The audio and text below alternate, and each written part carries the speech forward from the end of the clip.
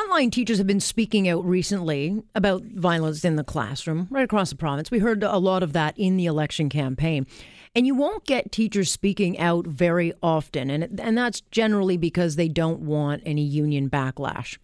But this weekend, Sue-Ann Levy of the Toronto Sun has an explosive piece coming out. She says will expose a growing problem in schools, in particular one in Toronto, where kids as young as 5 are attacking teachers verbally and physically and being told not to do anything. She joins me now.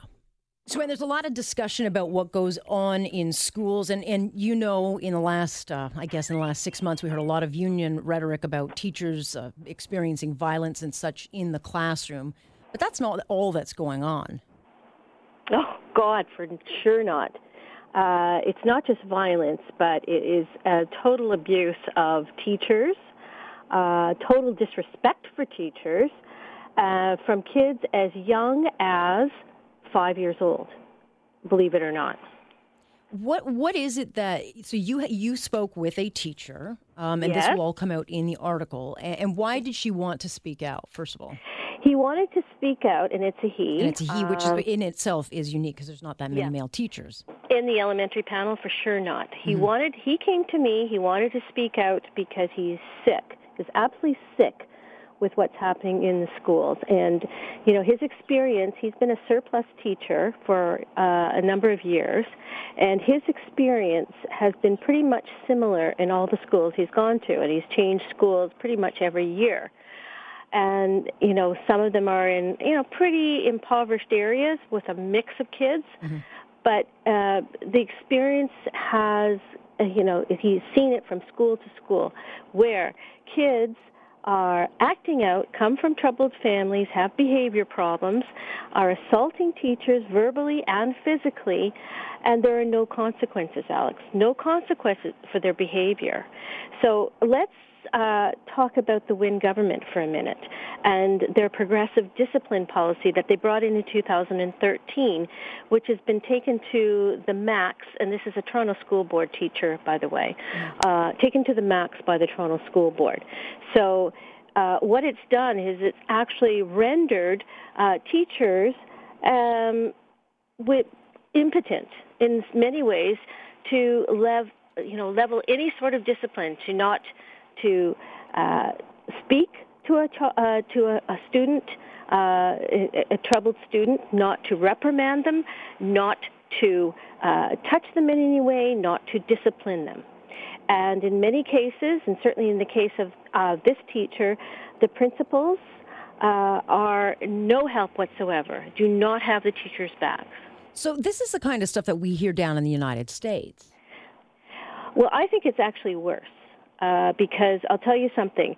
I was saying to this teacher, because I went to the school where he taught in the last year to take pictures today, and I'm going to tell you something. It was very interesting. When we were at the school, one of the caretakers came out, and he pretty much echoed what the teacher had said about what's happening in the school with respect to vandalism, constantly having to replace doors that cost $1,500 to replace, broken windows, all kinds of stuff. They've used up their budget just fixing up the school from various incidents.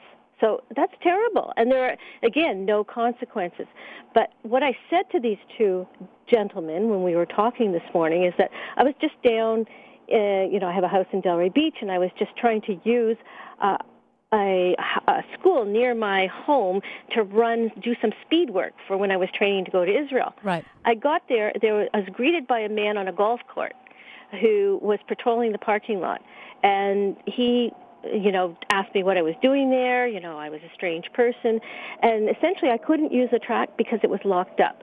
So they've gone the opposite direction. Surely to goodness, there's got to be a happy medium. Right. But this is obviously a mandate coming down from the past government. And, is this one of the areas where there had been police in schools and they were taken out? I'm not sure about this particular school because I think most of the school resource officers were in high schools in the Toronto School Board. But, of course, in the past year, the Toronto School Board, even though they had put out a study, and the study had been returned saying that the school resource officers were a welcome addition, that teachers and principals and students all felt safer by having their presence in the school. Yeah. The Toronto School Board, the flakes on the Toronto School Board decided to end the program.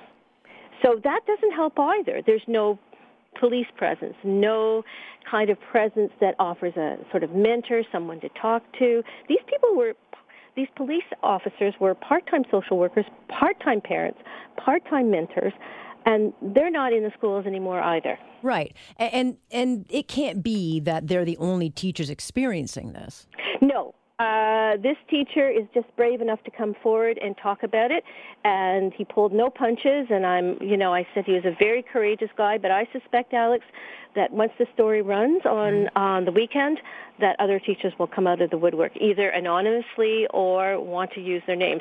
Where's the union here? I mean, you got to ask, where is the union? They're in Nowheresville, because I asked that question.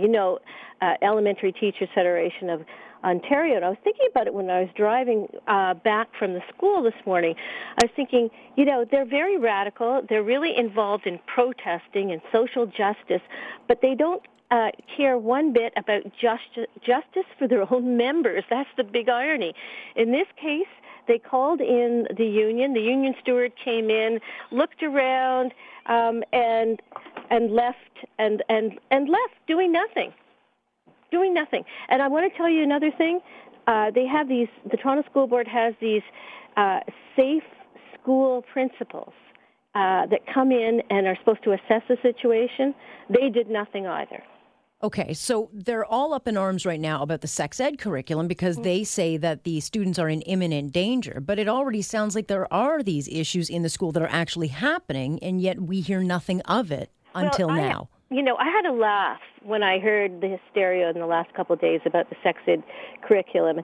And, being a gay woman, openly gay now, I thought it was a little bit over the top. I thought it was rammed down kids' throats far too early. So I had my feelings about it. But I laugh at the hysteria because there are far bigger problems in the schools right now. Kids can't read, they can't write, they can't do math, and they certainly aren't learning in a safe environment.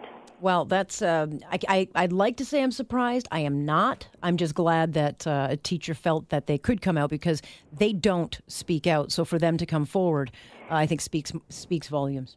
This guy, I don't want to give away, but there's a very interesting twist to all of this. You'll read in the story. So I hope everybody will read it I believe it's running on Sunday, and I hope everybody will read it because it's pretty powerful. Absolutely, and we will tweet it out. Sue-Ann, thanks so much for joining us. Thank you, Alex. Sue-Ann Levy joining us, and of course that will come out over the weekend. And we've been hearing this kind of increased talk for a while now, and I do hope that teachers feel like they can have a say and that they can speak. It can't just be about one issue of sex ed. That's not the only thing that is going on in our schools right now. And so I think there's a few things going on that I hope get corrected. In fact, I'm hoping with this change in government, we return kind of back to the basics where teachers actually feel like they have a voice and can actually do things like discipline, not to be parents, but to actually, help your kids understand that there are rules, there are consequences. We can't keep telling children and giving kids whatever they want. You can't just tell my kid, you're going to win. Everyone's a winner. That's not what life is about. It's not realistic. You got to arm these kids with the tools they need in life. And if you've got them running around the classroom, beating up their elders and, fighting back and that, what are you teaching them? When I went to school, if you spoke back to a teacher, my God, your knuckles were red for a week. I'm not suggesting that comes back, but certainly discipline it's not asking much, is it? This is Global News Radio.